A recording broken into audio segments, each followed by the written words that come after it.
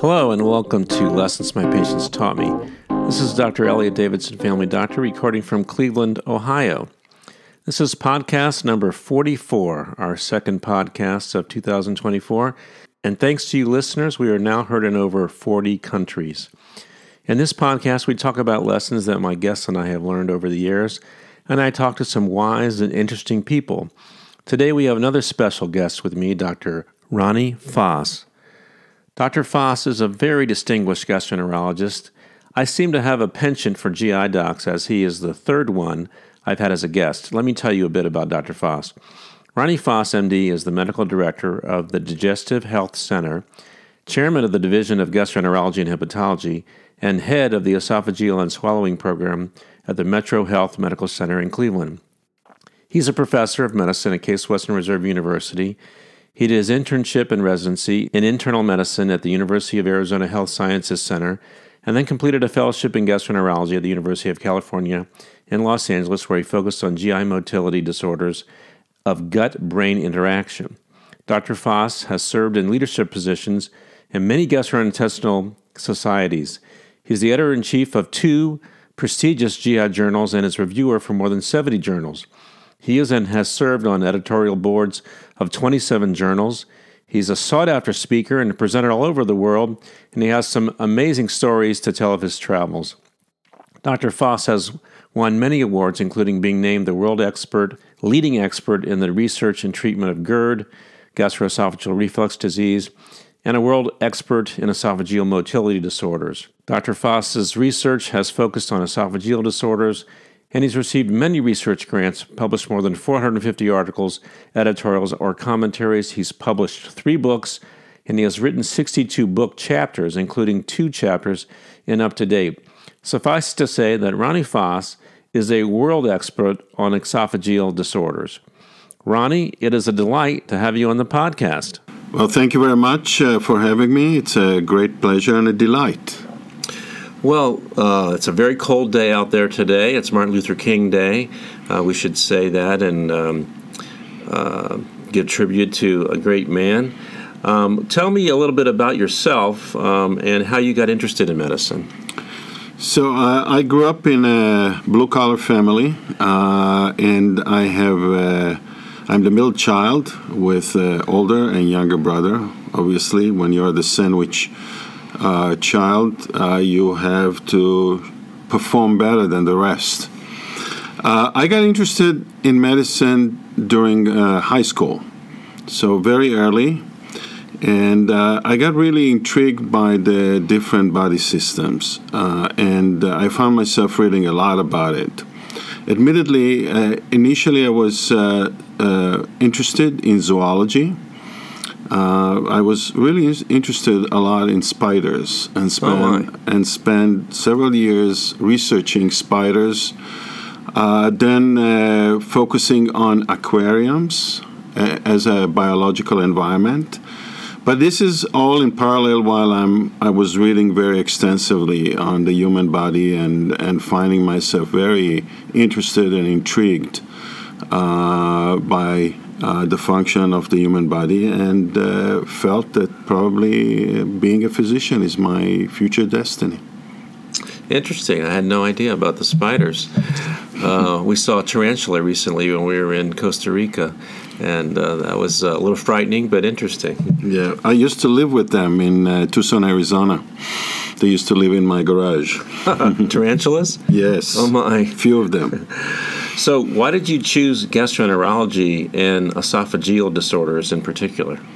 Early in my career as a medical student, I found myself very attracted and interested in the gastrointestinal tract. I think, unlike many other subspecialties in internal medicine, gastroenterology is unique by the fact that it covers many different organs. If you compare it, for example, to nephrology, where the focus is only the kidneys, or even cardiology, where the focus is only the heart, in GI, you have many organs, and it makes it very interesting. Makes it more complex, the relationship between these organs, how they function, many of them affect each other, And that really attracted me, and I was very interested truly early as a medical student. The esophagus was also, interestingly, an area that I was interested already as a medical student. I was focused a lot on esophageal disorders, found them very interesting, found the area of Gastro-Esophageal Reflux Disease a common disorder with a lot of opportunities for research. And so I focused on that. The other thing which is about the esophagus, it's easier to study than many other GI tract organs. So it's easily accessible for various technology or use of different type of techniques. And so combining these two, I ended up in the esophagus. I want to get into the treatment of GERD specifically because that's one of your areas of expertise. But before we get into that, you've had a remarkably successful career in academic medicine. And I wonder what advice you have for someone who's starting out in this area. I would start with the statement that academic career is not for everybody. Yeah. You really have to want it, and you really have to invest in it. And I tell it to everybody who says to me, I want to do an academic career. I always say, go home and think again. Huh. And come back and let me know if you're still very interested in that. The reason for that, it's really hard work. It's a long journey. It requires a thick skin. And there are a lot of disappointments in the process. But you have to learn from these disappointments, not have them affecting your interest in academic career. And that's what I've seen. A lot of people take it too deep, all these disappointments, and then they decide to abandon that path. So that's kind of in general about academic career. On the other hand, I find it extremely satisfactory. It's very satisfying. I think it gives you an opportunity to spend important time in three different areas, which is research, teaching, and clinical care, taking care of patients at the end of the day. In relation to academic career, the other thing that is very important, you have to be very passionate about it. You have to be passionate about what you're doing. If you're not passionate enough about it, then the question is how long you will be able to maintain it. You have to be very focused and goal-oriented. You have to be very focused from a research point of view, area where you would like to research, teach, and develop yourself from that point of view. You cannot spread yourself too thin. And that's why, for example, I focused only on the esophagus, specifically on Gastro-Esophageal Reflux Disease. You have to have also a very good mentor early in your career, especially after finishing your training. When you start an academic career, you have to find a mentor that cares about you, that can direct you, that can help you. And I think that's pivotal for any success. It's very difficult to be successful in any academic career without good mentorship. And at the end of the day, also, you have to be very creative and innovative. And you have to stay creative and innovative for years. You don't want to be like one of these rock bands who have only one song. The one-hit wonder. Yeah, the one-hit wonder. You really want to continue and be innovative and creative throughout your career. That's one thing I noticed when I was looking over your research that you had done on GERD. You really were quite innovative in some of those areas. And I want to talk about GERD in particular. In the research that you did there. Well, I guess we can talk about that first before we get into the definitive treatment of GERD. But I'm interested in a lot of the research that you did on GERD, which runs the gamut from, the sensations people have and present with, and how that varies, and the treatment, even using acupuncture. You've done a large amount of research on that, and I would just like you to talk a little bit about that. So there are many aspects of GERD that I've researched over the years. We can spend probably another 2 or 3 hours here just covering some of them. Yes. You touched already on one of them, which is trying to understand why people develop symptoms as a result of Gastro-Esophageal Reflux Disease, which is the reflux of gastric content into the esophagus. That can result in symptoms as well as inflammation of the esophagus and a variety of complications. For example, very early in my career, I noticed that most of the reflux events that people have, they go completely unnoticed. But and when you looked at it, it was less than 5%. And the question is, what makes these 5% reach the conscious perception of people, resulting in symptoms? So this was one of the areas I was very interested in trying to understand what triggers symptoms in Gastro-Esophageal Reflux Disease. I was also very interested in the various phenotypes of Gastro-Esophageal Reflux Disease, in particular non-erosive reflux disease. These are the patients that have reflux symptoms, but they don't have any evidence of inflammation. And when you look at their esophagus during endoscopy, it looks completely normal.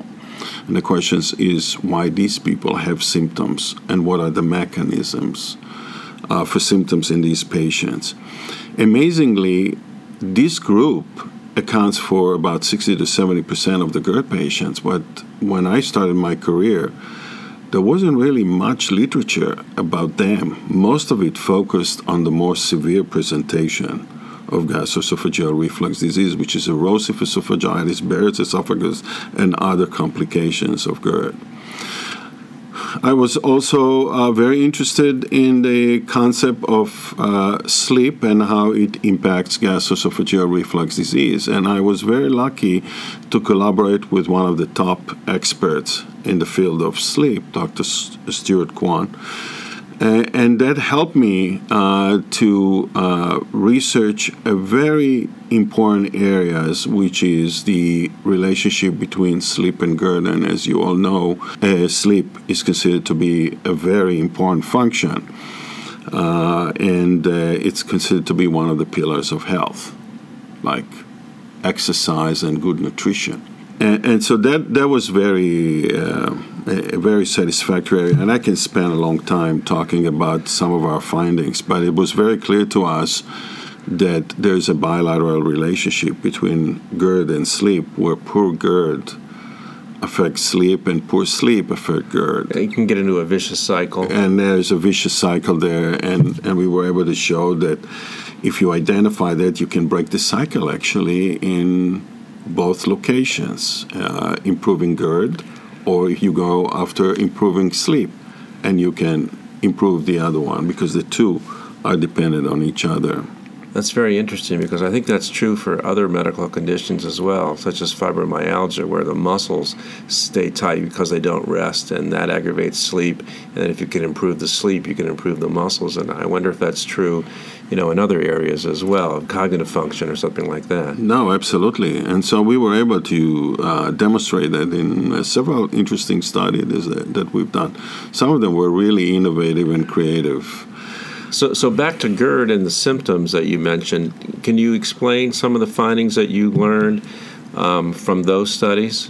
We did find out, there are many findings that we had from these studies, but we did demonstrate that there are various factors that determined the likelihood that you will develop symptom on a specific day.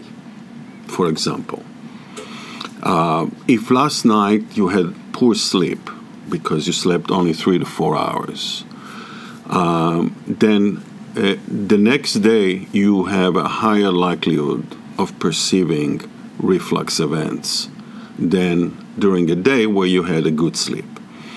And it's been shown already in the literature unrelated to Gastro-Esophageal Reflux Disease that poor sleep is hyperalgesic and good sleep is analgesic.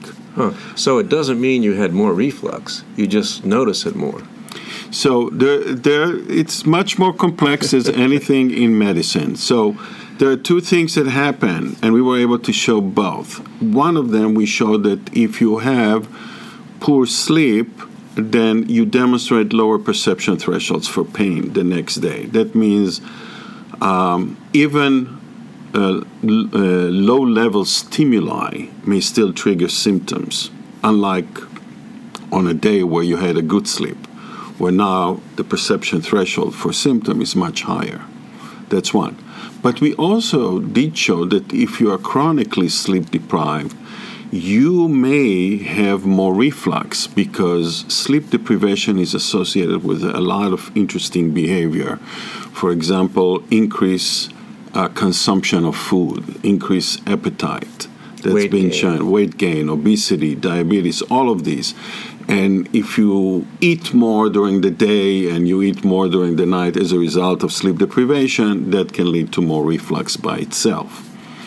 So there are various mechanisms that are related to sleep that can lead to changes in how your GERD will be experienced by you as a patient. That's interesting because in the years that I've been giving people advice about their GERD, I do explain about elevating the head of the bed and, not eating food late, but I don't talk to them about trying to get a better night's sleep in general. That, by the way, is a must today. And I think it's not only important to emphasize the things that you mentioned, not to eat at least 2 to 3 hours before you go to sleep, elevate the head of the bed, and try to avoid the right decubitus position. But also it's very important to emphasize that you have to have a good sleep hygiene, because that also improves your symptoms in relation to gastroesophageal reflux disease. Okay, that's really helpful. Thank you. I want to talk about GERD a little bit more. You wrote the definitive article about gastroesophageal reflux disease in the New England Journal last year, and I want to talk about what you see as some of the key takeaways from that article. So I was asked by the New England Journal of Medicine to write the clinical practice of gastroesophageal reflux disease, which was a great experience for me. It was a long one, but great experience and very satisfactory.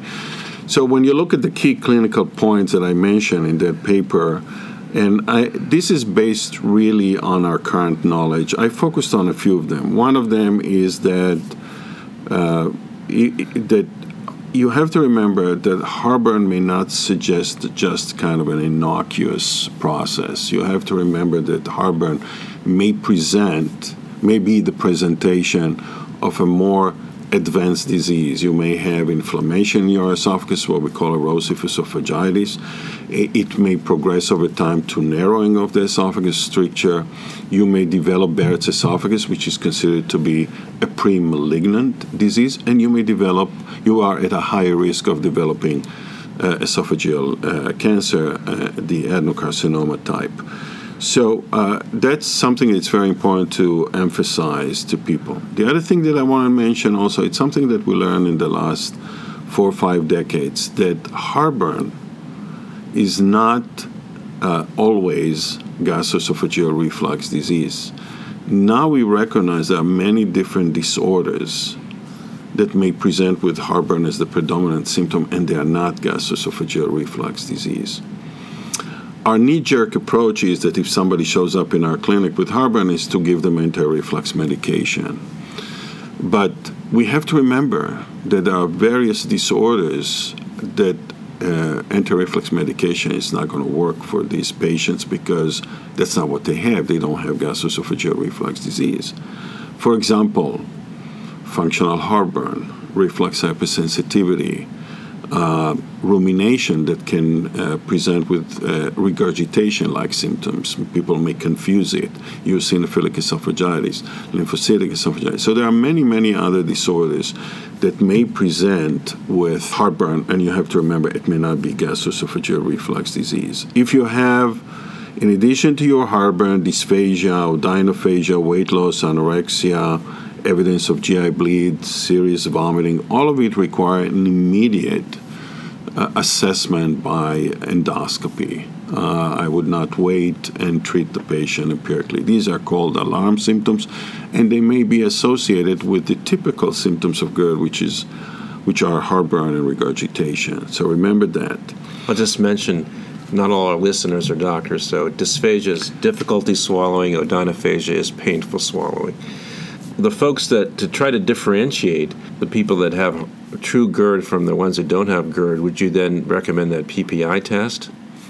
So I think if you have just a simple heartburn or regurgitation, and you don't have any other symptoms that may suggest that you might have a complicated disease, then doing the PPI test would be an appropriate way to start. It's a short course of treatment with the PPI, usually high dose, and you assess response of the patient. If they do respond, that tells you that the patient has Gastro-Esophageal Reflux Disease as the underlying cause. Some people prefer to bypass the PPI test and go straight to what we call empirical therapy, where they just give the patient a more kind of a long-term treatment for their Gastro-Esophageal Reflux Disease, and then bring them back several months later to see if they are responsive or not. I like the PPI test because you will know over a short period of time if the patient is responsive or not, because as I mentioned, it is based on many studies that more than a third of the patients present with heartburn for the first time to their physicians don't have Gastro-Esophageal Reflux Disease as the cause for this heartburn. One of the things you mentioned in the article, there's a bit of a controversy as do you start low and work up, or do you start high and work down? My tendency is to start high and work down because when you start high and it works, you know that you've got the right diagnosis. That has the problem of starting high and not working down when people stay on PPIs too long. What's your take on that?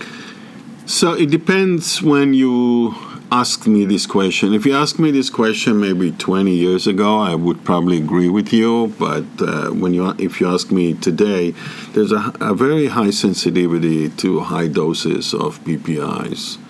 And especially the concerns is that when you prescribe it to a patient, if you don't follow that, patient may end up on this high dose for the duration. You have to really follow up these patients, making sure that if you put them on high dose and they are responsive, to taper them down to the lowest dose that control their symptoms, and not just keep them on this high dose for the duration. I think there's much more sensitivity today about potential side effects of chronic treatment with proton pump inhibitors by both physicians and patients. And the current approach, if I look at even my paper, I stated in my paper that patients should take the lowest dose of PPI that controls their symptoms, and the need for long-term PPI treatment should be periodically evaluated. Again, it is a much more cautious approach. Yes. One of the things that I also learned from your paper a few years ago, they were recommending that everybody who had been on a PPI for 5 years needs to be scoped with an EGD, and your paper outlined specific patients that were candidates for that. Could you talk about that? Yeah, so you're talking about Barrett's esophagus. Yes. Yeah, I would say that in the past, if you had 5 years, at least 5 years of GERD-related symptoms, you should be endoscope at least once during your lifetime to make sure you don't have Barrett's esophagus. Barrett's esophagus, as I mentioned, is considered to be a premalignant lesion.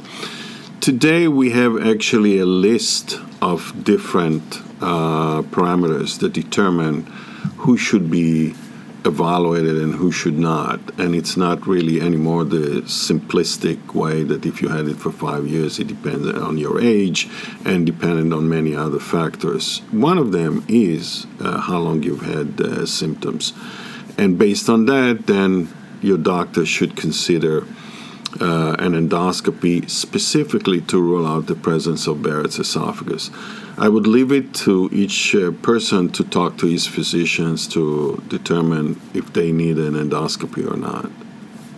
One of the other things that was interesting in the article to me was the fact that you mentioned the 3 phenotypes and the fact that there's not that much crossover. If you have one type of GERD, you tend to keep that type of GERD as opposed to getting worse or getting better. I wonder if you could talk about that. This is one of my most... I'm very fond of this topic, and because I was actually one of those that promoted the concept that there is very little movement in between the different phenotypes of GERD. So when I started my career as a young faculty, the idea was that if you have GERD, usually you start as non-erosive reflux disease, which is no inflammation, and as you continue to have symptoms, you progress over time to erosive esophagitis. And if you continue to have symptoms, you will progress over time to develop Barrett's esophagus, what I used to call, or what used to be called, the spectrum of GERD, where you progress along the spectrum. Very early in my career, I found out that there is really no evidence to this type of medical thinking when it comes to GERD. And in fact, the study suggested that if you have NERD as a phenotype, you will stay NERD for the rest of your life. It's always been my problem. I started know. off as a nerd, and I'm still a nerd. Yeah, I knew some people will feel very close to this statement. And if you have erosive esophagitis, that's where your phenotype will be. What does it mean? It means that if you have erosive esophagitis, and we have different grading of erosive esophagitis that go all the way from mild to severe. Let's say you have severe erosive esophagitis, meaning severe inflammation in your esophagus. I give you treatment, I heal the esophagitis, and you stop treatment. Studies have shown that you relapse back to erosive esophagitis. Not only back to erosive esophagitis, you relapse back to the same severity you had before I started your treatment. So it looks like these are 3 phenotypes with very little movement in between them over the years. Now, that has a tremendous impact on management. For example, if you have non-erosive reflux disease and that's your phenotype, I'm not really worried that you will develop. If I do an endoscopy, I document that that's what you have. I'm not really worried that over time you will develop esophageal cancer or Barrett's esophagus, because otherwise I will have to scope you every few years in order to make sure you didn't develop it. But we do know that very few NERD patients, if any, progress over time to Barrett's esophagus. That is reassuring. So any other key takeaways from your article that you want to mention? So I think we touched on many aspects. There are many aspects obviously related to GERD that you can discuss. I also discuss in my article who are the candidates for other interventions beyond medical therapy. We currently have different approaches to treat GERD: medical, endoscopic, and surgical.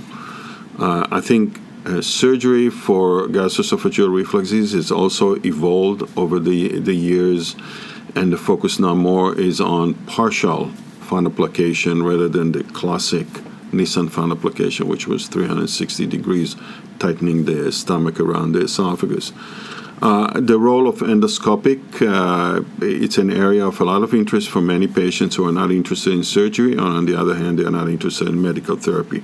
So they're looking for something in between. So I discuss also who are the best candidates for surgical therapy, endoscopic therapy, and who should stay on medical therapy. Great. Now, what are some other lessons that you've learned from your patients over the years? So I think patients are the best teachers as a physician, and you always have to be ready to learn. Every day when you go in and you see them, be prepared to learn something new. I think the most important thing about patients is that you have to be very respectful. Always be respectful to your patients. They really appreciate that. The biggest thing that I learned from my patients is to listen. As our job becomes more and more hectic, busy, we get less time to spend with our patients, unlike what we would like to have. Listening becomes a commodity that is is very short. It's not that available. But you have to listen to your patients. It's extremely important for them to understand that after their visit with you, you spend the time and listen to what they have to say, that they delivered all the information that they wanted to deliver during the visit. They ask you all the questions that they wanted to ask you. And listening is not just sitting there or standing there, but it's also sitting there showing them that you're interested in what they're saying. And sometimes we forget that. So I think this is one of the most important things that I learned from my patients. You have a lot of experience as a teacher. I wonder what lessons you've learned from your students, your residents, your fellows, or from being an educator. Again, it's very important to spend time with the next generation, because you as a teacher, as a physician, you are training the next generation in your field. You're training the next generation that will explore new areas, new research ideas in your field, and you have to serve as a role model for them. It's extremely important for them to see that what you're doing is of great importance for you and that you enjoy it, that this is something that they will aspire to do as well, because look at him, he or her, they're really enjoying what they're doing. You always learn from your trainees. Every time when I run with my trainees on the in-service, outpatients, endoscopy, and they ask questions, I always learn something new. Through their questions, through the comments, through everything. So, and I really enjoy spending time. You have to enjoy spending time with your trainees. And last but not least, they are very thirsty to high-quality mentorship and guidance. And do not disappoint them in that area. And that's difficult because you have to tailor it to each person exactly. a little bit differently. You have the added responsibility of being a medical director and a division chairman. And as much as you can talk about on a public podcast, I wonder what lessons you've learned from you being an administrator. So being an administrator is a different area than being a physician and a teacher and a researcher. And it has a lot of challenges when you take on yourself also an administrative responsibility, as you know as well, yes. Because you've been in, and you still in administration. But I also learned over the years that you have to be very well organized. It's extremely important. You have to be responsive to your faculty, to the people that work with you, in a timely fashion. You have to be very tuned to what they're saying. And if they have complaints or if they have suggestions, any of it, it's extremely important. You have to be very supportive. They have to feel that you support them, and you support them in any aspect of their function in the division, either their career, their professional expertise, everything that they need in order to excel and also to develop their own career. You have to be very supportive, and you have to serve as a mentor to many of them, and that's also, as I mentioned, extremely important. You have to serve as a role model for them. Lastly, you have two children in medicine. One's a family doctor, I'm very happy to say, and the other is following you in the field of esophageal disorders. How do you feel about the future of medical care in the U.S.? I mean, that's a pretty big question, but I'm curious to see what you think. Yeah, it's a very big question, and I'm somewhat asked to predict what's going to happen in 10, 20, 30 years from now. First of all, I'm very honored and privileged to have my children. By the way, all three of them are in medicine. You mentioned two that are physicians. The youngest is a nurse, an ICU nurse, so they're all in medicine. So in a way, there was some role modeling at home that all ended up in medicine. So I'm privileged and honored. The biggest change that I can see is medicine is rapidly evolving. And part of it is because of technology. Technology is rapidly evolving. And many other aspects of this technology will have a profound impact on the future of medicine and will have a profound impact on my children. For example, artificial intelligence, machine learning, all of it. It may make even some of the professions in medicine obsolete because it could be all done through AI and machine learning. So I think all of it is coming our way. They're not ready yet, but it's going to come.